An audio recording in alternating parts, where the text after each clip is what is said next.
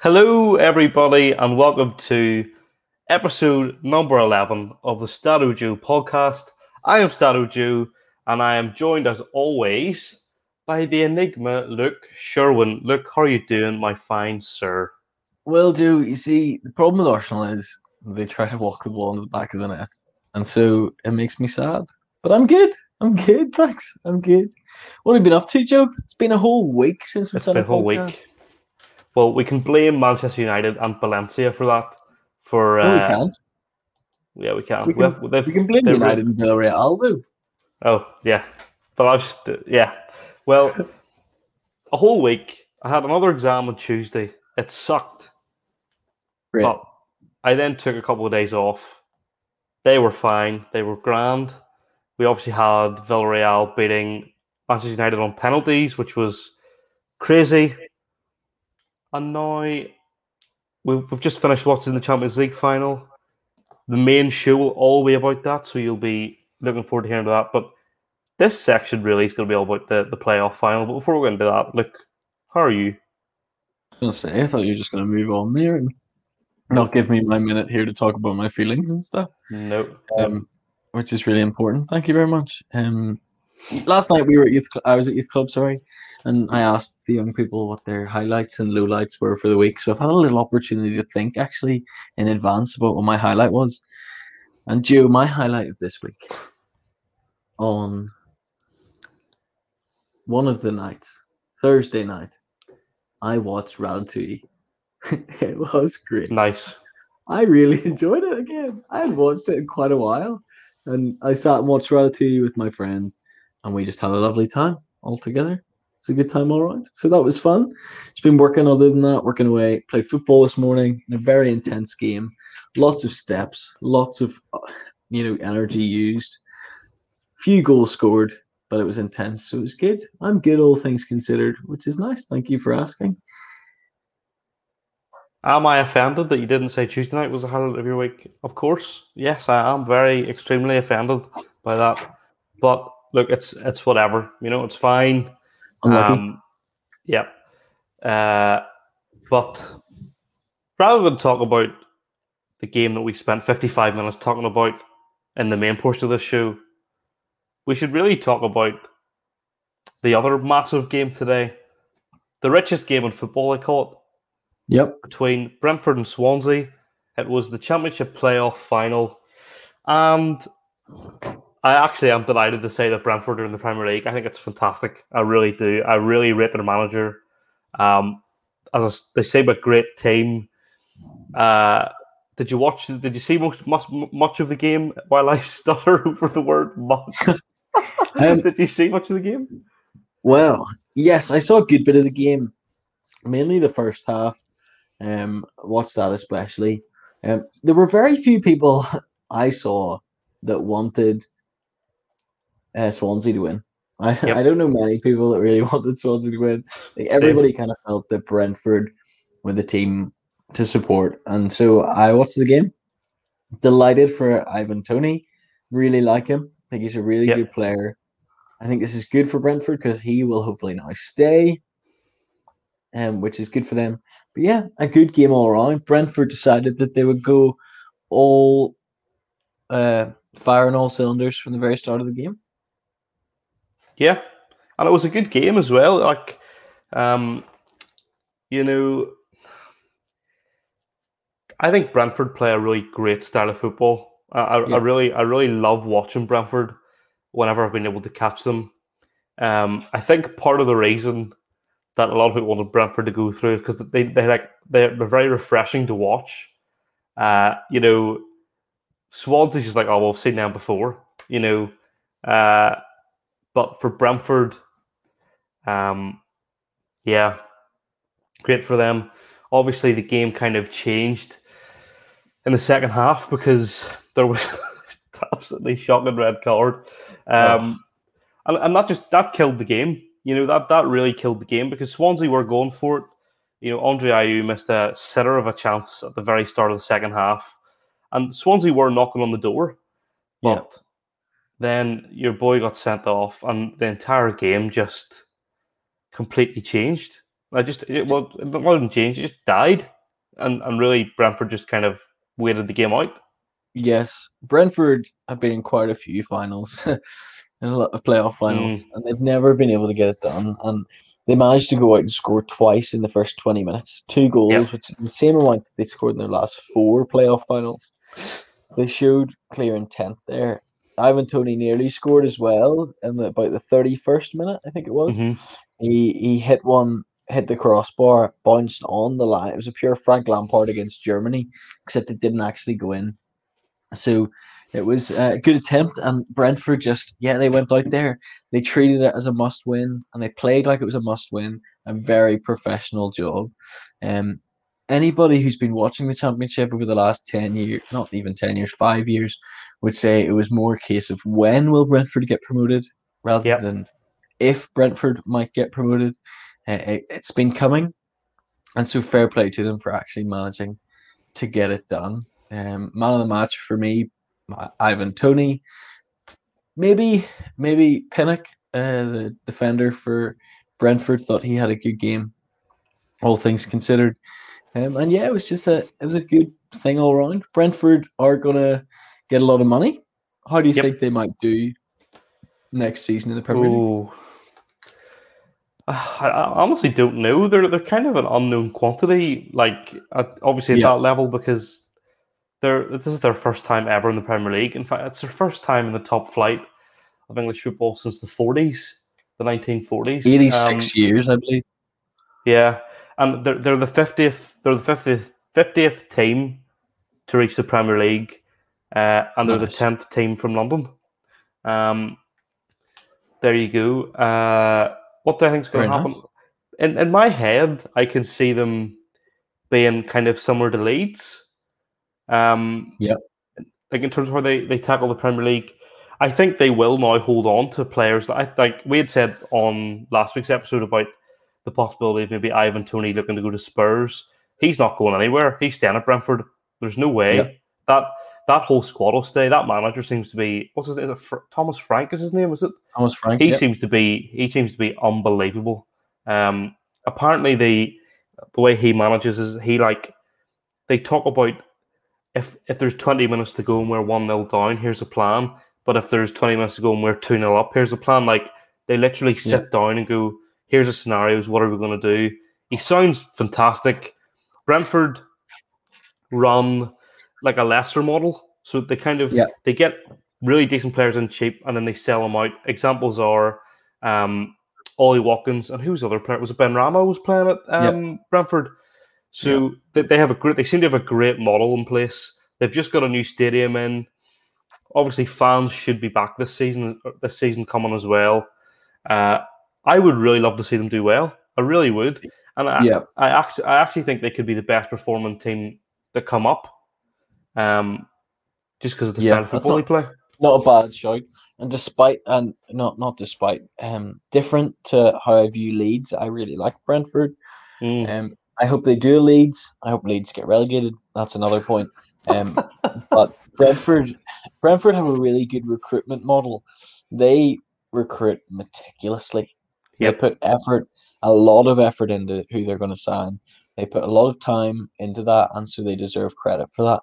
And I think with Premier League money, be that promotion money, be that um, TV revenue for next season as well, if they get more good cheap players like they have tended to do, they can get good cheap players in. They have a really exciting time. Thomas Frank will be absolutely loving the fact that he might have a few better players to use next season. He loves some of the players he's got. Ivan Toney has the potential to be a really good striker Mm-hmm. for the team. There's a few good players in there like David Raya in nets. He's a good player, and a few, workhorses in that team. Pontus Janssen at the back is not bad. Yep. They love their Scandinavians, which I personally love as well, and so that's cool to see. But I think they'll be a good solid team. I don't think they'll get relegated. Fair play, Brentford. Happy for you. Interestingly, Tony was at Newcastle, but spent most of his time loaned out at different clubs. We sold him for £200,000 or something to a team. I'm not sure who it was. Maybe it was Brentford. And I've seen Newcastle fans today being like, "Oh, we let Tony go. Tony had to go, right? He was he was rubbish at Newcastle. He's found a new lease of life. I have one. We've talked about this before. When you see a player who played at your club go on to be successful, I'm delighted for him. He's really found something at Brentford, and it's actually kind of in a way similar to the Ollie Watkins thing. Ollie Watkins, the same at Brentford, just found his groove at Brentford, scored goals for fun, went on, and Ollie Watkins had a pretty decent season for Villa this season. So, I would love to see Ivan Toney do well in the Premier League next season. I really would. Yeah, so Tony left Newcastle and he went to Peterborough in League One, and he was able to find his feet there. I think the way Newcastle were playing didn't really suit him. Everything about him just didn't quite click there. And so played well for Peterborough, got 40 goals in 76 games, which is pretty solid for a League One striker. And now has scored 31 in 45 this season, which is a really good record. First season at Brentford, I think they signed him for 5 million last summer. If they were to sell him, they could probably get anywhere upwards of 30, 35. Yep. So that would be a really good investment as well, but they don't need the money necessarily because of their promotion. So fair play, Brentford. I'm excited to see them play next season in the Premier League. That'd be good. It will be intriguing. We're going to discuss the Premier League season that's past and maybe slightly look forward on Wednesday's episode or maybe Thursday for you podcast guys of the podcast. But for now, let me hand over to me and Luke from the live show where we spoke about the Champions League final. We talked in meticulous detail about so many aspects of the game. I think it's a really great listen, so make sure and stay tuned, listen to that show, and we will speak to you very, very briefly in the outro portion of the show. Enjoy. Bye.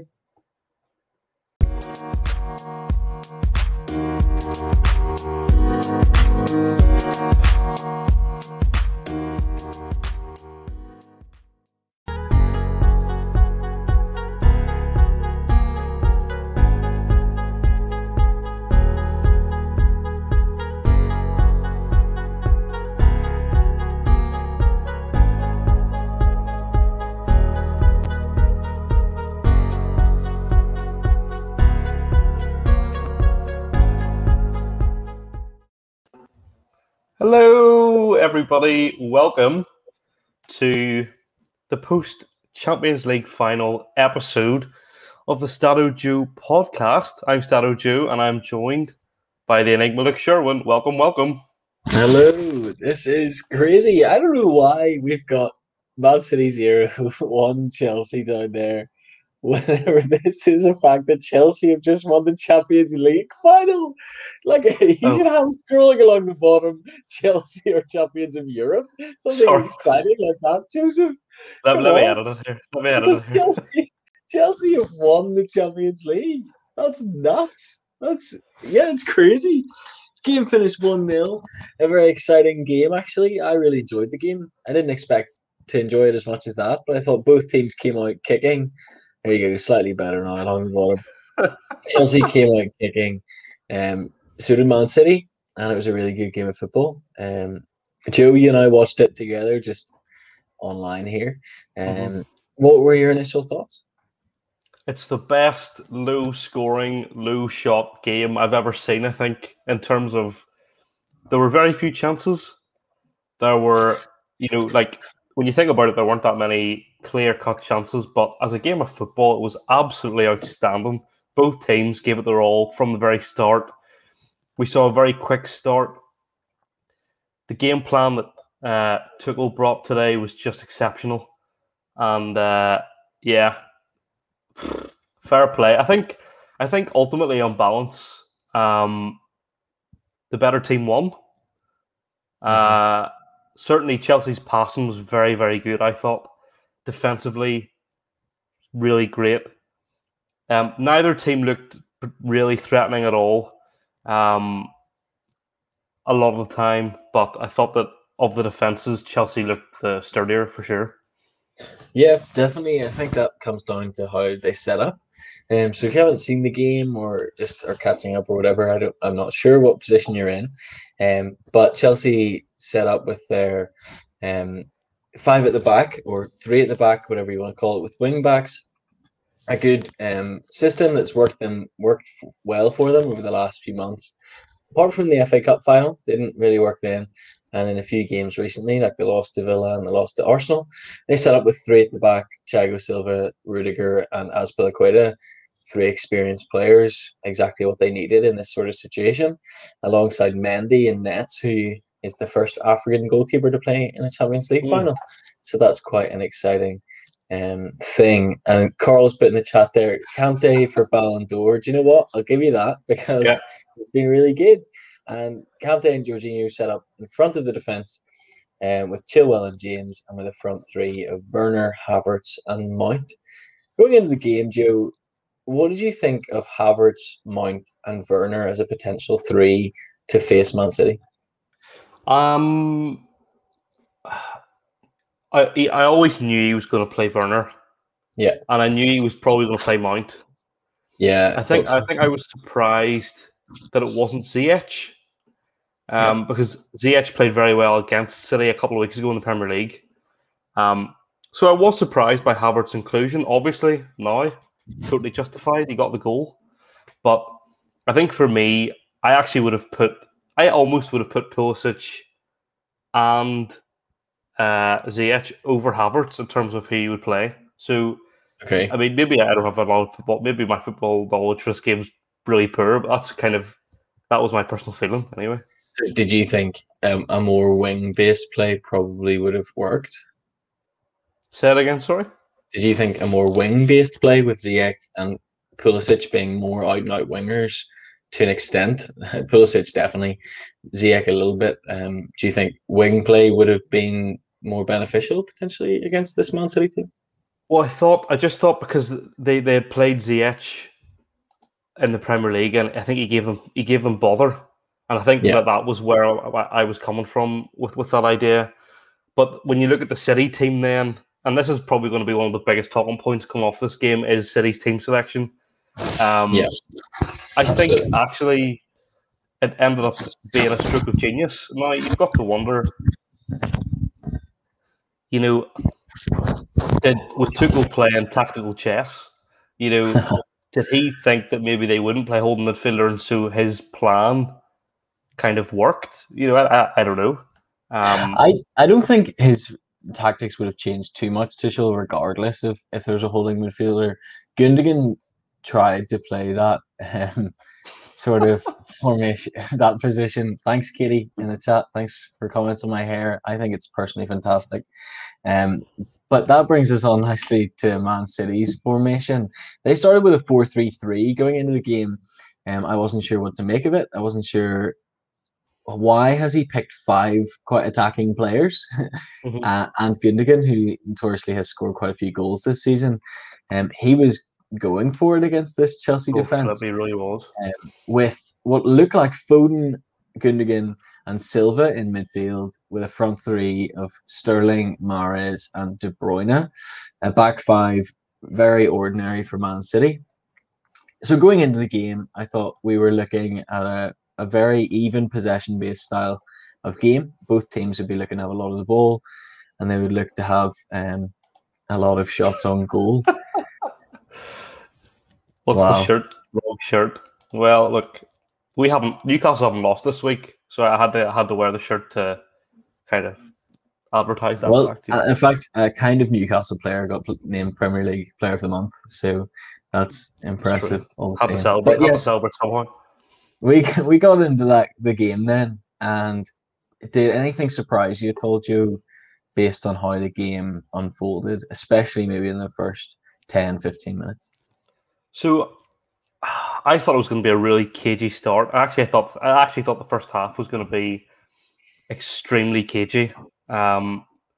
These games, these big finals, always tend to be. But they were out of the blocks straight away. They were flying in tackles, passing was quick, end-to-end football. We were commenting, saying to each other, like, this game's been class, like, within the first 10 minutes. But, I mean, I think I just want to quickly point out that I don't think Sterling did anything when he got for his selection, and B, I think not playing a defensive midfielder has really hurt City. I don't know You if it know, has though, because I well, think we'll get into Guardiola that. went into the game. Guardiola went into the game thinking Chelsea's attack isn't amazing. You know, they don't have a striker who can score goals. We saw that in the first first half with Werner, who missed quite a few chances they probably could have taken. The question here: do you think Guardiola will ever be able to win the Champions League at City, or do you think he'll be let go first? I personally can't see the City board ever sacking Guardiola. It's more likely that he would leave Yeah, before they won the Champions League rather than being let go. I think would be the way I'd see it. yeah, I would agree because I think Guardiola will continue to compete on a league basis and continue to win the League Cup because that's what he does. Um, Maybe try and go for the FA Cup to add to the collection as well might be something to do. But getting to the first European final for Man City is a big achievement. Despite what people say, despite how much money that they've spent, it still is um, quite an achievement for them to get to the final. We know it's cup competition, anything can happen. So fair play to them. In the chat here, Jacob's just suggested that he maybe will end up at Barcelona. I could see that happening maybe There's potential. a few years down the line, but I don't see Guardiola going to Barcelona while they're in the current situation that they are at the moment. But yes, the game started off. The first 15 minutes were exciting. It was end-to-end stuff. Chelsea would go up one end, and then City would go straight up the other end. And there were a few key talking points, maybe from the first half, and a few things that happened. Joe, do you want to maybe talk us through the big chance for Phil Foden? Yeah, I actually think this almost has the same level of importance as Chelsea's goal. Um, I managed to cheekily go on Twitter, find the highlight, and get a still of this block. Now, for me, this block from Rudiger is pretty much 50% of the reason Chelsea won tonight. If we're going to take moments, this block here, outstanding. The photo doesn't even do it justice because where he came from. Basically, City played some excellent football. Kind of had got through Chelsea. Foden looked to be clear through, and Rudiger slides in, and with an look at how perfectly placed that block is. Like Phil Foden isn't scoring no matter what he tries to do there because of the position of Rudiger's foot. But that was just a piece of excellent defending from Rudiger, which ultimately for me I felt really kind of gave Chelsea this massive mentality. Then made them go out to go right. We can win this. Yeah, That block was massive, instrumental. I think. I thought it was quite interesting because for me, after that chance, I was like, "Oh, City are making opportunities here. City are making a good few chances in and around the box. They have potential to score because Rudiger can't do that every time. You know, that's a once in five challenge. You know, Mhm. so I thought City would then go on and maybe score a few or have a few more good chances. But after that point, Chelsea kind of took over.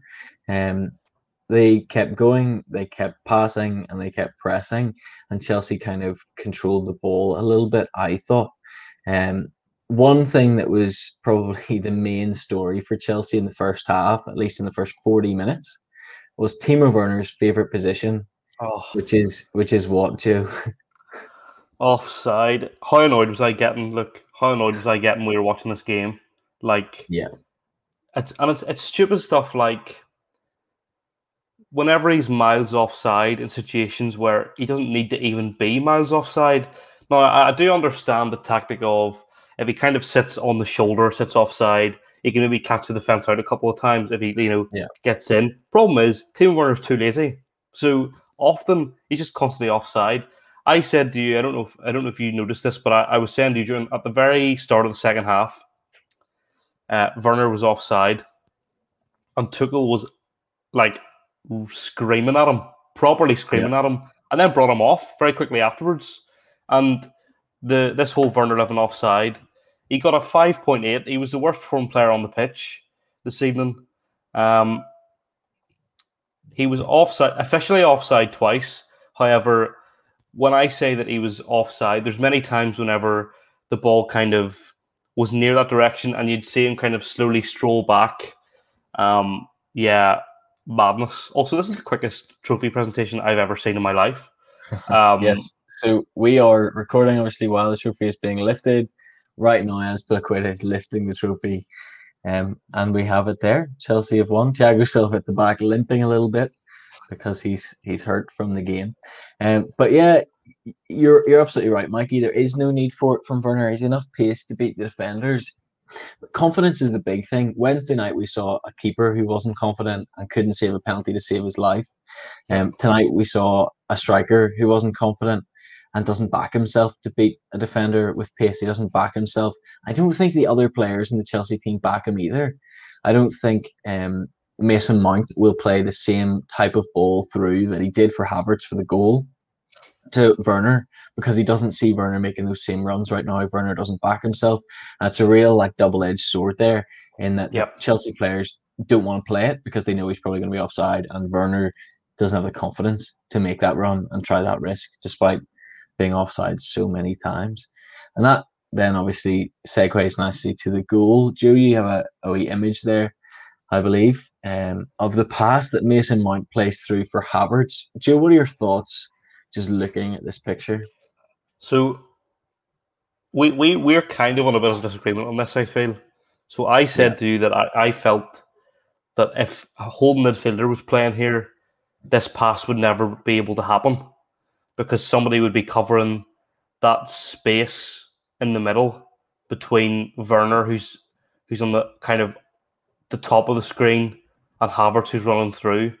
Um,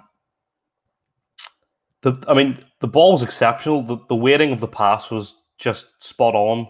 Um, Got to give credit to Havertz for making the run, and then Mount obviously for spotting the pass. But I just felt that this City defense very very exposed, and they were very fragile for a lot of the game. Um, and even though City had 60% of the ball, Chelsea were the team who always looked more likely to score. I yeah, felt, but it was cases like this. Chelsea, and we've spoken about this before. Look, Tuchel's come in, and his main focus has been defense to firm up that Chelsea defense. They were conceding far too many goals yeah, under Frank Lampard, and basically he came in and he's totally focused on that defense. He still needs to work out the attack because the attack aren't firing on all cylinders. But the main thing is he's winning. He's just won the Champions League with an attack that are not completely 100% with it. Um, and it's in individual moments like this that kind of set them apart. I said to you while we were watching the game, kind of felt that Ederson could have done better with that situation because the ball kind of went through his hand almost. Um, but, great pass, great composure to finish it off. yeah. And is this the arrival of Kai Havertz? Maybe. We'll need to see what happens next season. Quite possibly. I think Pep Guardiola will have been saying to Ederson at halftime, "You could have been doing better, son." Um, Oh, so yeah, but I think the pass played by I can't Mason believe it. Mount, I can't the believe pass it. played by Mason Mount, I think backed up the fact that he has a really good chance of starting for England. I think Mm. Mason Mount had a really good game at times, although saying that, I thought he was played out a little bit towards the end. But I thought he did play well, and that pass through is exceptional. And that's what Mm. Chelsea do well at the moment. Their attack, as you said, isn't unbelievable. But what they do is counterattack. They counterattack relatively well. And that was a prime example of that. And I think they did very well. Mason Mount playing that cracking ball through to Havertz. It's a hard one to know about the holding midfielder situation, because if Fernandinho's there, he has a bit of experience. Even Rodri is a very good footballer.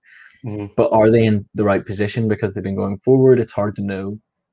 And I think it's just a really good run and an exceptional ball through to Havertz, who kind of finishes, but doesn't really at the same time. Takes a shot, gets saved, but thankfully bounces through to him. I like Kai Havertz. I think he's a good player. I think he will grow into it. I think he's looked better under Tuchel, but still just needs more experience. And winning a Champions League will do him the world of good. So fair play. So that basically took us to half time. What were your thoughts, Joe, at halftime? What were you thinking both managers might do? Was there anything that Mm. surprised you at all by what happened in the second half? I, I was convinced City would score in the second half because they had to, um, and I thought it was going to be a bit of a batter in the second half. It wasn't that bad, um, but just to bounce on your point about Chelsea's attack. On paper, Chelsea's attack is fantastic, but as a unit, they haven't worked together. So that's like we're not saying that they don't have a great attack because they do. They've got one of the best in the league. They just haven't worked on that attack, and that's the main issue. But yeah, at halftime, I was thinking to myself, right, this is the game because the game in the first half didn't go the way I thought it was going to go. I've been very adamant that this was going to be a kind of a 65-35 possession game, really. I felt that City would dominate possession and they dominate possession in Chelsea's half, but that actually wasn't the case. Chelsea had a lot more of the ball in City's half, I felt, than City had in Chelsea's. Um, so at half time, yeah, possession was very, very even in the first half. City had 52 to Chelsea's 48, but then the second half, 68 to 32, is exactly what I expected the game to be in general. Chelsea have been a great a counter-attacking team this season.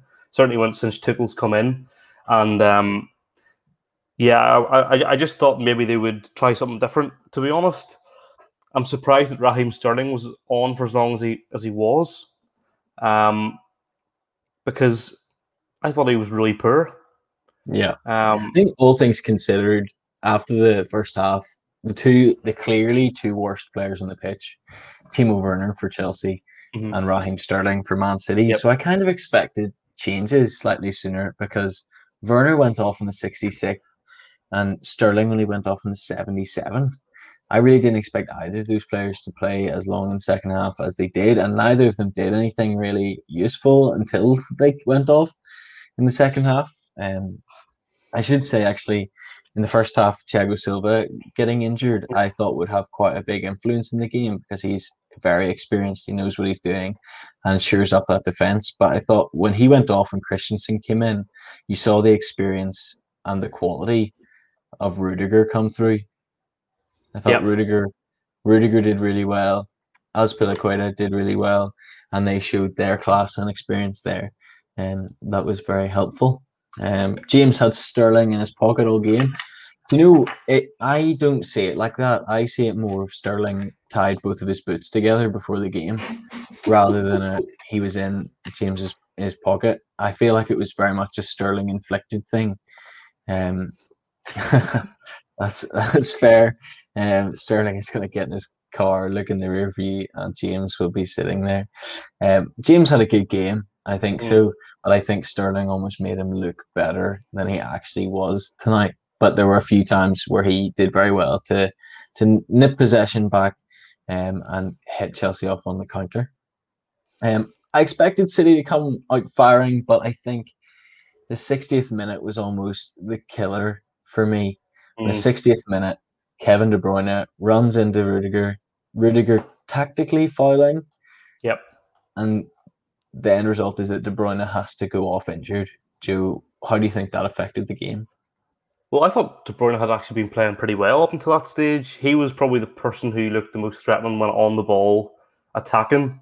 Um, we were both a bit confused about the nature of the injury, mainly from the point of view of it didn't look like much from the perspective of the charge or whatever, but there was images of him about 20 minutes after he came off, and he could barely walk down the tunnel. So I don't know if it's a bad concussion. What does this mean for the start of the Euros, if anything? Maybe it just means he won't be able to train until the Euros start. One of those things. He has to take a Yeah, week off, a couple of weeks off. I think it made a massive difference. It made a massive difference because I think the plan would have been potentially to have brought Jesus on for Sterling, but then they had to bring off De Bruyne. yeah, So Jesus came on for De Bruyne. Then Sterling was still on the pitch. Sterling was a passenger, as we talked about before. I think maybe that affected a lot of the game plan. I think also they would have been hoping for bring off maybe Sterling and who came off for Fernandinho, Bernardo Silva. Bring them First, off. Bring on Fernandinho and Jesus, and then you're playing with Jesus and De Gundogan. Bruyne and Fernandinho. I think it would have been a massive difference. Yeah, I think you're right. Actually, I think Gundogan, Fernandinho, and De Bruyne as your midfield three with Foden, Mahrez, and Jesus up at the top probably would have worked relatively well. But then Mm. whenever De Bruyne went off injured, all creativity went down to Phil Foden. You know, Yep. a young player, never played in the Champions League final before. It was all on him. I think the creativity because Sterling was doing nothing. Mahrez had an okay game, but never really got into it. Had a few decent ball crosses into the box. Other than that, didn't really look himself. Didn't look anything like the semi-final performance from Mahrez that we saw. Mm. And so Foden, I think, felt the weight of that responsibility. He a few times had good opportunities, but Chelsea just knew that they could sit back.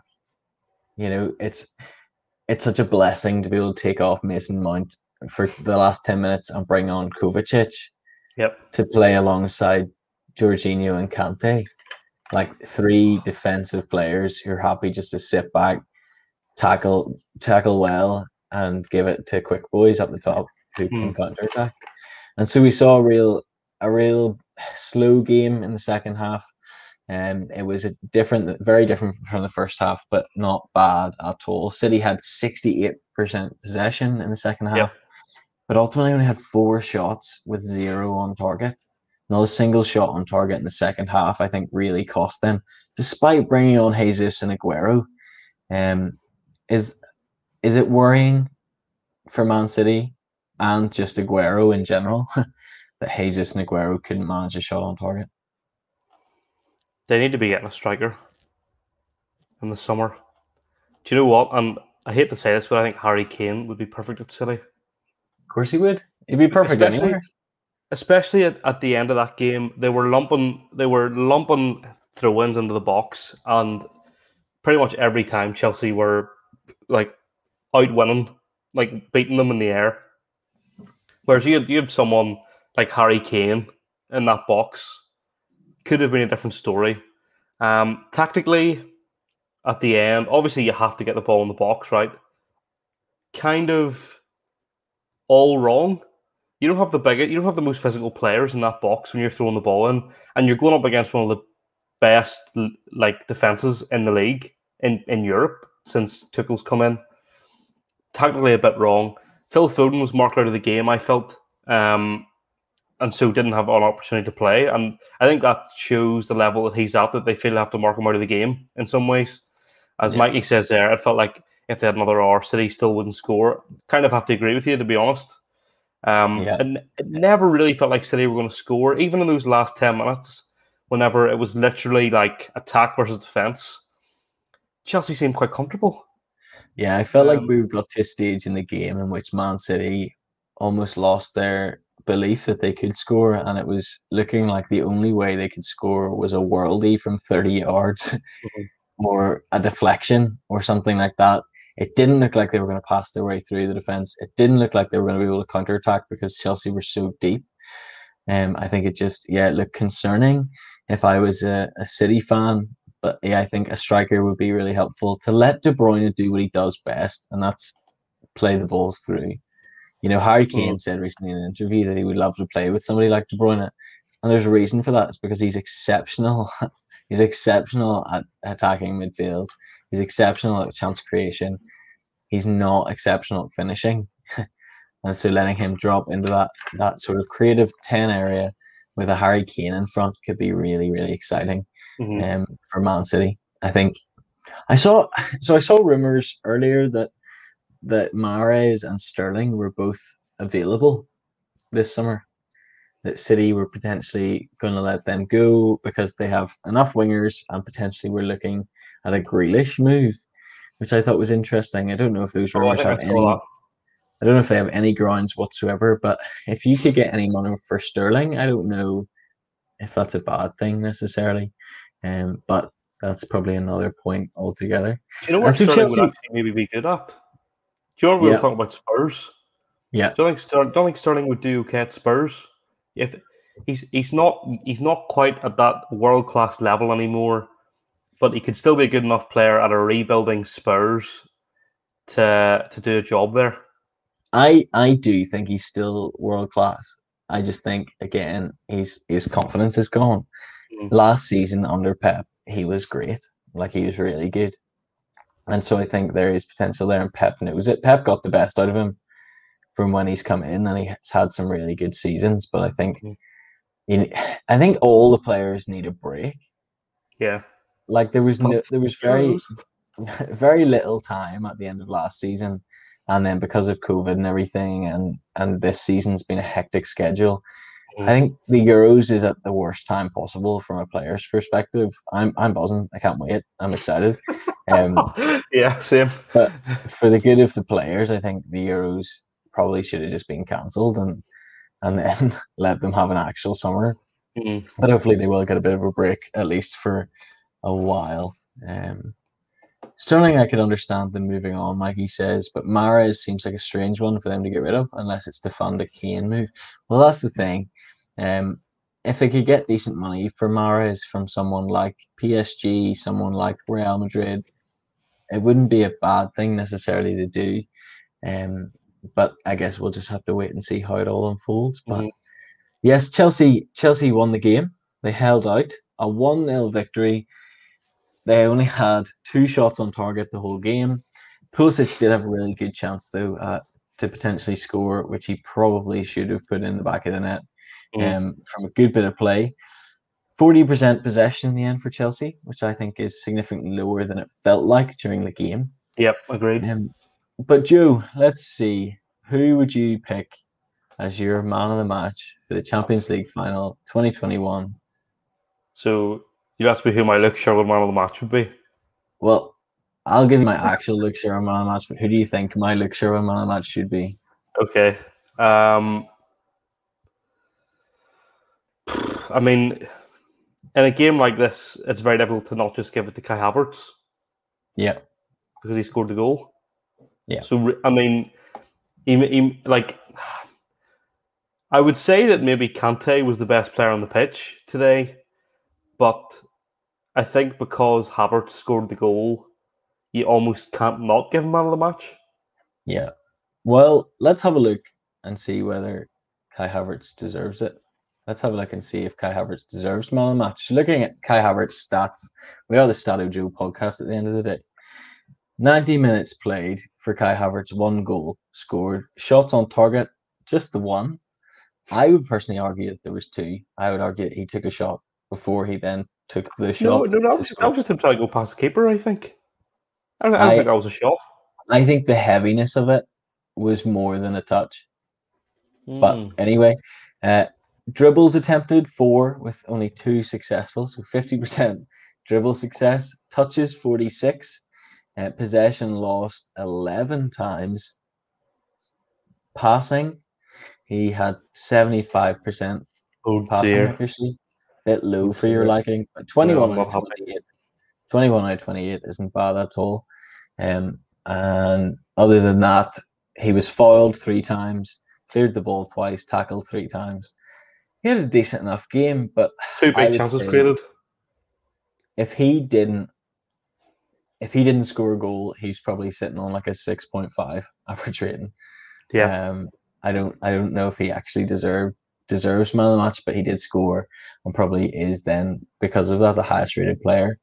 That brings up an interesting point. Before I get on to my Luke Shaw man of the match, um, Chelsea utilised a long ball tonight Mm-hmm. in certain aspects that I almost forget that they do at times. City tried it as well a few times, but to less of an impact. Um, what do you think about the diversity that Chelsea showed in going forward, and will it work if they just get a good striker? It has to work because the unpredictability. Now, it definitely wasn't a shot, by the way. Look, that was him trying to go past the keeper. I disagree. Sorry, just came up on my screen there. But so I think Chelsea's unpredictability is what makes them such a difficult team to beat. Um,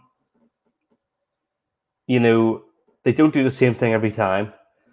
I mean, I was worried for them because they were coming to this game in a very, very poor run of form. They had lost to Leicester in the FA Cup final. They then lost to Villa, in really a game that they needed to win. They got away with it, really, by getting a Champions League place. But then they came here and they won. And I think that the style of passing, the way that they seem to change their press, I don't know if you noticed that the way they changed the press of the ball was very interesting. There was times where they would, as soon as the ball came into their half, they pressed it like mad. Other times they would sit back, let City come to them, and then press. I just thought it was very intriguing. It was very and this is a compliment. It was very start-stop, a lot of their play, and I think that makes them very unpredictable to play against. I do think they're going to be real challengers for the league next season. I really do. Yeah. Yeah, I think you're right. I think they will be a good team next season, especially a pre-season under Thomas Tuchel will do everybody at the club a world of good, even players who are maybe out on loan at the moment or players in the youth team that he might look to bring through. Getting a month of just training with them, having practice games against other clubs will do them a lot of good. And potentially maybe selling a few players. They have a massive squad, Chelsea. Yeah. A really big squad. So they can afford to get rid of a few players. They can afford to get rid of a bit of dead wood.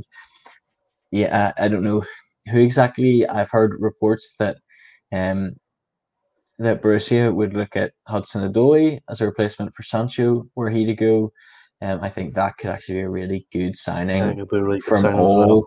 all sides. I don't think Yeah. Hudson-Odoi is going to make it at Chelsea. I think he's kind of made his bed and he's lying in it now. Yeah. I want to go. You're not going. Actually, I'll stay. Yeah, I think that's a bit of a mess. But Chelsea can sell and potentially, move on nicely.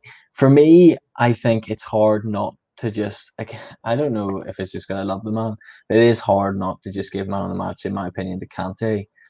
He was fantastic tonight.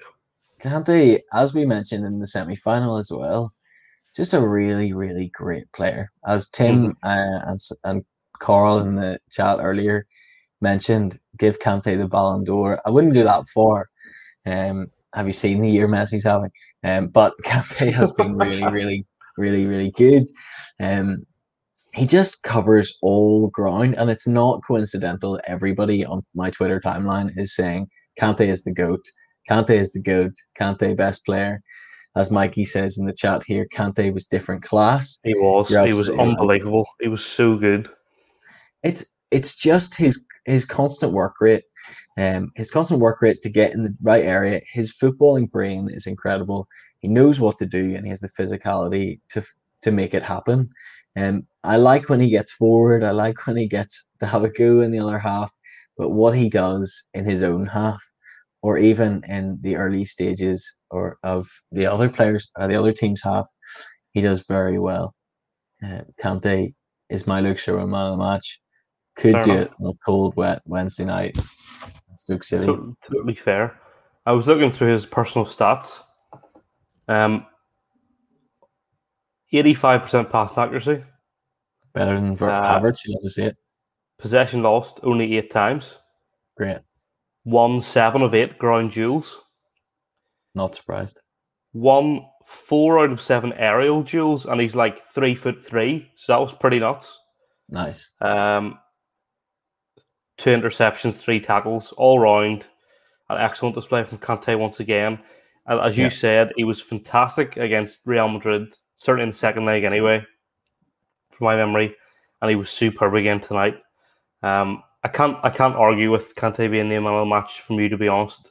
I only give it to Kai Havertz because he scored, and often that's what happens. I think you're right. In a game like tonight's, I think Kante was allowed to play really well. And you kind of have to notice him. You have to pay attention to notice him. He won't necessarily stand out at all times because he just does his job really well. He doesn't do anything flashy. He just tackles. And there's a reason Phil Foden said just in an interview that the most annoying player to play against is Kante. He was asked who's the most annoying defender to play against, and he says, "Well, he's not a defender. He's Kante." Yeah. And that was evident tonight. Like Foden almost looked scared of him anytime he got the ball, he'd like he didn't want to go towards Kante. So fair play, N'Golo Kante, you are a great man. And that's the 2021 Champions League final. That's the 2021 Champions League campaign done and dusted. At the start of the season, if you had said to me Chelsea would win it, I would have told you were mad. Yep. I don't think that was ever coming. I don't think anybody really predicted that, especially not with Frank Lampard. But Thomas Tuchel has done an incredible job. And before we maybe chat about Tuchel and Guardiola, we should probably shout out the referee. Oh, great game. Really great game. Something that was really refreshing about tonight's game was how the ref let it play. Oh, outstanding stuff. The advantages the ref played were so good. And what he did really well was you'd see a bit of an incident, right? And you could see him almost thinking about, right, I'm going to let this play out, and he'll take a second to see what was going on, and then he'd make a decision. And there was a load of times whenever there was a foul in the middle of the area somewhere, and he would look around, see how the thing was going, and then he'd often play advantage. You know, in a game that was quite scrappy at times, he somehow allowed the game to keep flowing, and it was as you said, extremely refreshing to see. Loved that from him. Loved that from him. I think, very different because we were watching a Champions League final of two English teams. I think that's what made it really good. I think because the referee was not managing or reffing like an English referee. Mikey says here, did you notice as well when Jorginho tried to win an Oscar, the ref told him to cop on, thought he did well. You're right there. You're so right, the ref Mikey. kind of apart from the one with Azpilicueta, where the ref absolutely decided he was fully on board with Azpilicueta's injury there. It was like, quick, get over, which I thought turned into Shinsuke Nakamura. But he was going nuts for that one. But in general, he wasn't taking any crap. He wasn't taking any crap at all. And he was letting the game run. He treated it like it was almost a Classico or a rivalry, a derby match, because he could see there's obviously going to be a few heated moments. It's a Champions League final. These players all want this. This is their, like, the pride and joy of their footballing career is to win the Champions League. And so the ref let it play. There were a few challenges that went in the Premier League. VAR would have had a look at them. Everybody would have been like, oh my word, is it a red card? And the ref just let it play. And it was really nice to see. It almost felt like tackling was allowed to happen again tonight after a season in which we've seen tackling become almost a dying art because anybody will go down at any opportunity. We both loved, I think, our favourite moment of the match. So Rudiger and Kevin De Bruyne have just clashed into each other. And Rudiger was rightly about to be booked. So the ref helps Rudiger up. And as he helps him up, he shows him a yellow card. Yeah, it was great. Like, no wasted motions. No wasted motions whatsoever. So Straight picks him up, yellow card. There you are. It was a good moment. Also a lovely moment from the ref. There was a moment when City had a shot and it hit off, I think, Reece James, hit his chest and then hit his arm, and the City players were all claiming for handball. If that had happened at the start in September of 2020, well, at the start of the Premier League season, it would have been given. VAR would have given that. But I love the ref's conviction more than anything else. I love a ref that backs himself, and VAR has almost made them doubt themselves a little bit more. It's a confidence thing again, it seems. It's like refs are less confident in themselves. But this referee tonight, he knew what he wanted. He was like, no, chest, arm. I'm signaling, clearly communicating to the players, showing them what he thought his view was. And if VAR was to try and change that, he would have had a look. He would have gone over to the screen, seen, is this different to what I think it is? No, it's probably not, because he knew what he was watching. A really professional refereeing performance, one that was lovely to see. So shout out to the ref. You're my referee of the match. Well done. Could do it in a cold, wet Wednesday night in Stoke. We did say multiple times during the game that we thought he was fantastic. Like, very, very rarely would I mention a referee's performance. And we said multiple times, like, oh, this ref's been class tonight, been really, really good. And I think that ultimately helped the game. I think the refs willingness to let the game play out did help the game in general. And I think had we seen another referee stopping it for every little thing, I think the game could have been awful. But he let it play out. In a game of this magnitude, there's always going to be physicality because you're literally playing for like probably the biggest competition, like apart from your domestic league. There's can't take to get man of the match, I think. Oh, what a guy. So there you go. You love to see it. But yeah, after the game, the ref was very emotional as well. So he was crying. He knew he put out a shift. He knew it. He knew. Yeah, Um, but yeah, absolutely. I think the last thing we should really talk about before we finish up tonight is Thomas Tuchel and the outstanding job he's done at Chelsea since he arrived. Even when he came in, I would have laughed at you if you said, "Oh, now that he's in here, Chelsea are going to win the Champions League." I would have been like, "There's no way. Have you seen the state of that team? Like, there's no way he's going to come in." And then even some of the performances when he first came in, I remember in the FA Cup, which of course he took him to the final too as well. I think was it Barnsley they played, and they played a very dull 1-0 win, and I was like, "There's no like this is going to be like Chelsea are going to be boring." Chelsea were anything but boring tonight.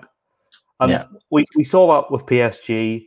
Obviously, PSG had one of the best attacks in Europe, and Tuchel used them magnificently. And that's what I was saying to you before. I feel like I mentioned it in the podcast before. I'm excited to see when Tuchel properly focuses on this Chelsea attack, because I yeah, think he'll do an absolute madness with this Chelsea team.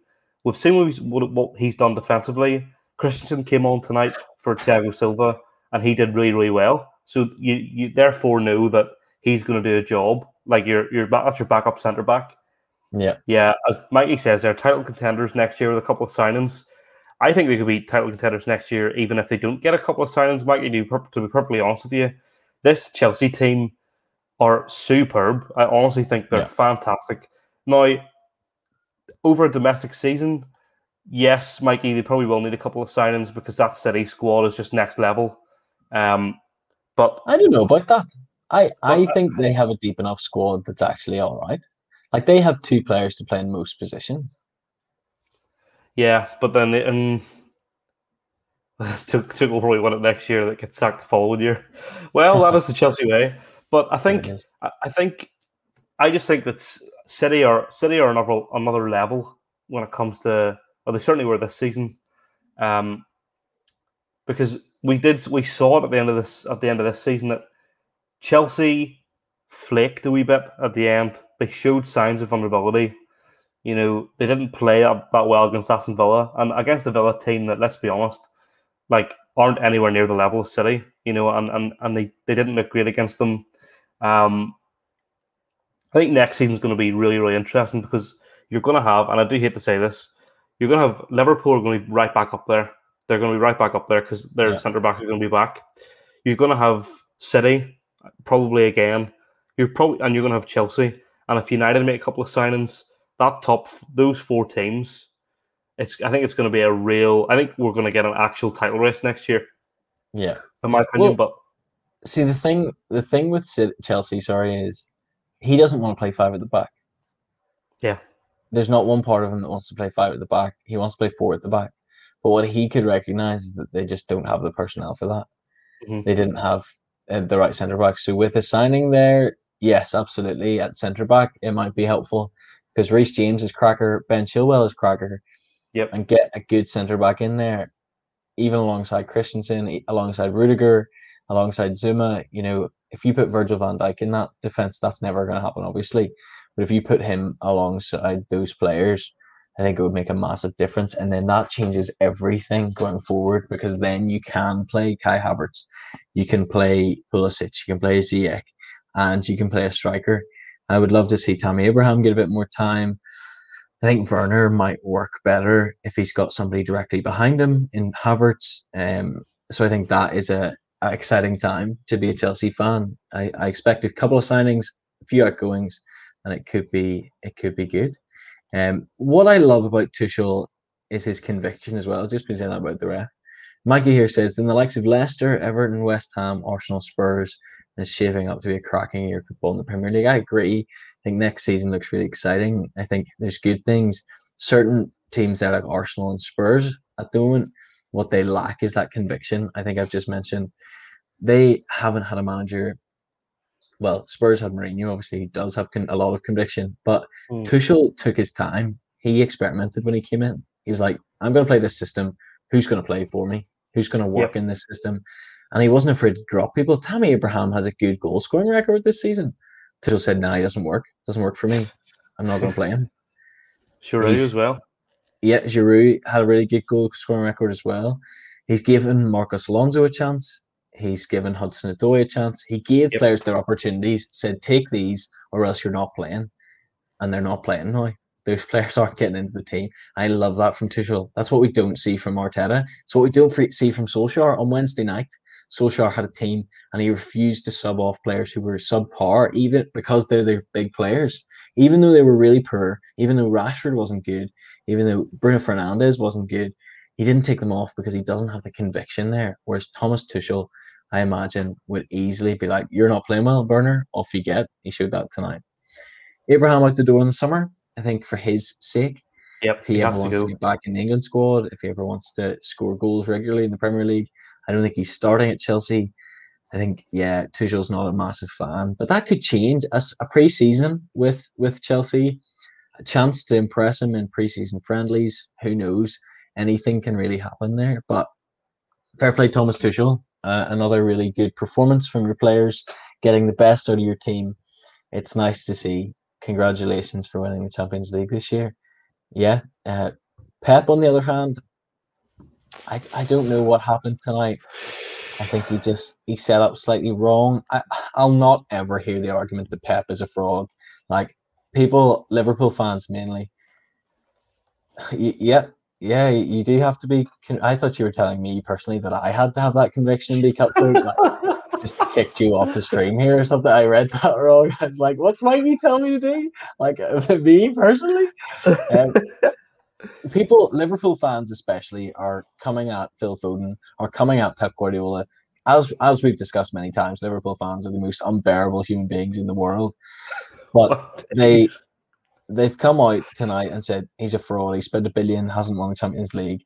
I will not have that at all. Like, yes, well done, Liverpool. You have won you beat a terrible Spurs team in the final. If City were playing that Spurs team in the final, they would have won 5-0 tonight. Do you know? Mm. It's a completely different scenario. And we had two really good teams up against each other tonight, and it was great to see. Phil Foden, anybody that sloughs out Phil Foden, like, what are you doing? Why would you like Phil Foden is a delight to watch. I don't support City. I'm not a City fan, but watching Phil Foden is exciting. Thank you, Mikey. Glad that you agree with me there. I have the conviction on this one. I'm cutthroat, just as you asked me to be. Liverpool fans, insufferable. But Phil Foden, a delightful footballer. We'll give him that. Yeah, and I think, look, you can't question Guardiola with the record he's had. He was probably rightly accused of being a bit cocky last year's Champions League with Lyon and losing that game. Wasn't it Lyon? Yeah. I think those accusations were probably fair. I think he probably thought I can rest a few players all looking ahead, and he did make a mistake there. Tonight, I think he saw an opportunity to go at Chelsea. I think BT Sports spoke about, he maybe saw what Leicester did against Chelsea, and he saw a vulnerability there. But I wouldn't call him. He's one of the best coaches ever and in the world. So Yeah. yeah, like I get it. People say, "Oh, he really does well because he only manages big teams. He's got all the best players." But you have to be a certain type of manager to be able to manage all these egos in one area and get them working as a team. Yeah. And we saw what they did this season. You can't really have a go at them, to be honest. No. Yeah, absolutely. And before we just wrap up, Kante confirmed as man of the match, which means he's been man of the match now in both legs of the semi-final and the final. He's done That's 3 enough. in a row in the Champions League. Kante showing his quality under Tuchel towards the end of the season, which is really impressive. Some of you listening might be wondering, look, Joe, what are your thoughts on the playoff final today? And if you want to know, check us out on Google Podcasts, Apple Podcasts, and Spotify because we will talk about that in the introduction. So if you want to hear our thoughts about the playoff final, check out the introduction, the first 10 or so minutes on our podcast, on all our podcast providers, and we will chat through our thoughts on Brentford versus Swansea and how excited we are to see a certain team potentially playing in the Premier League next season. It's been a pleasure, Joe, to chat through the Champions League final. What a game. A really fun game So from a good. neutral standpoint. Really nice to see. And hopefully one day, Joe, Stoke City and Newcastle United will face each other in the Champions League final. That's all I want. That's all I want. We'll be doing this podcast when we're 75, and it'll be Newcastle versus Stoke, and we'll do live reactions in our full gear, and Full all kit. that. And that, Yeah. what it'll be unbelievable. What a day! What a Shin day it'll pads and be. everything in the living Yeah, room. totally. Great. And we'll Great. be able But to no, watch it together. we'll be live at the game. I would like to think if Mm, Newcastle played Stoke, we would try our best to go. yeah, yeah, But there absolutely. we are. Yeah, thank you all so much for joining us. We managed to somehow drag this out to like 55 minutes, which I'm actually really impressed with us for doing so. Good job. So I love the thoughts. because of tonight's show, there will be no Sunday show tomorrow, 8 o'clock. We'll be back again on Wednesday, do you think, Luke? Probably Wednesday this week to do a Premier League Team of the Season episode where we'll talk through our Team of the Season. But before we go, we've got one last question from Mikey. He says, if you had to call it now, lads, who's winning the league, getting top four and getting relegated? And my answer is find out on Wednesday in Wednesday's Premier League discussion show, because that is what we'll talk about. I don't know. I don't want to repeat myself. Shocking. I don't Such a want to repeat tease, myself. Joe. Such a tease. No, but it was in the plan. It was in the plan because It was. Wednesday's show is going to be Team of the Season and a discussion about everything that Mikey's just said there in that question. So you don't want to miss that. Wednesday night, I don't know what time yet. I'll let you know. Probably 8 o'clock if we can do it at 8. We'll see what happens. Maybe later, maybe earlier. I don't know. We'll need to chat about it. But we will see you then. Until then, look after yourselves. Stay safe. Be good. And I just want to finish with one last thing, and that's Luke celebrating what a great game of football that was. What a guy. What a guy. What a guy. What a guy. Scenes that never made the light of day because they were recorded as an intro. Oh, rip. Shocking. Okay. Right. Lovely stuff. Goodbye, everybody. All right, Thank guys. you so See much. you later.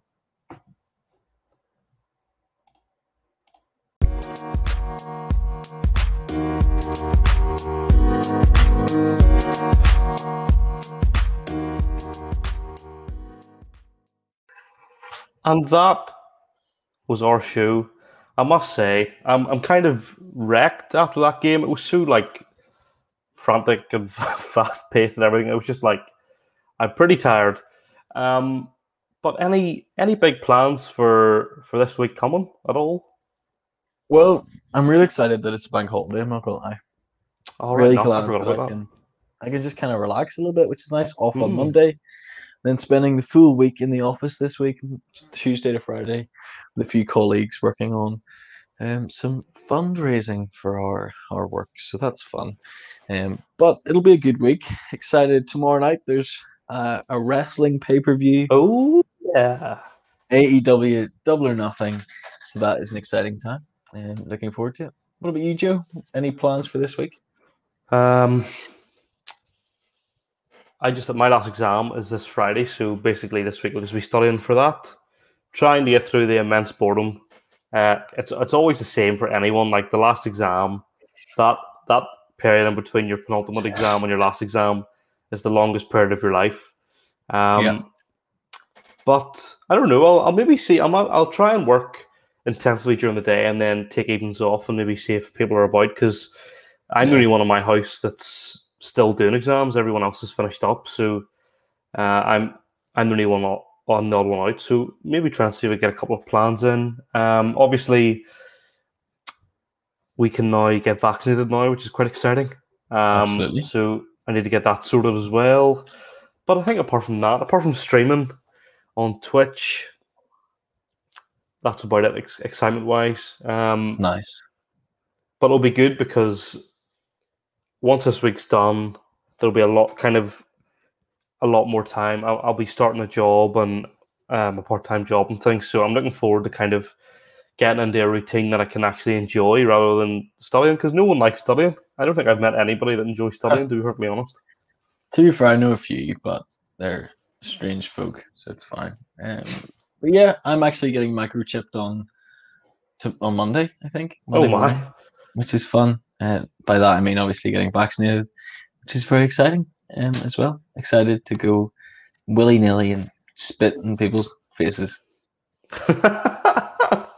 That's not wow. That's wow, quite random. What a way I don't to really know what to say. I don't really know what to say to that. What a way to end the podcast. Yes, you guys are welcome. You get a Sunday podcast this week because of the way the Champions League final worked out. But just to let you know very, very quickly that the next podcast for you guys will be on Thursday. We're going to do a team of the season discussion, Premier League team of the season discussion, live on Wednesday night. Time, as of yet, undisclosed. We'll work it out. But we'll be doing a team of the season discussion, and I'll look ahead very briefly to the Premier League season upcoming. So if you want to join us live, feel free to join us on YouTube or Facebook. We're live there every time we go live. Or if you want to wait for the audio version, it'll be up on Thursday morning for all you lovely, lovely people. And with that, look, I think we've overstayed our welcome. People are bored of my voice. Probably not of yours because you've got a nicer voice than mine, but they're certainly bored of mine. Couldn't agree more. So we should head on. We should. It's time to go to bed.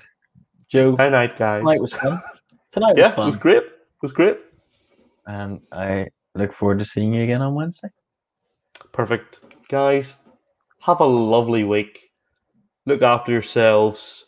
Thank you again for all your support. It means the world. We just passed 100 streams on the podcast, so that was a thank you very much for that. But yeah, we'll see you on Thursday for you audio listeners, aka my favorites. Goodbye. Bye.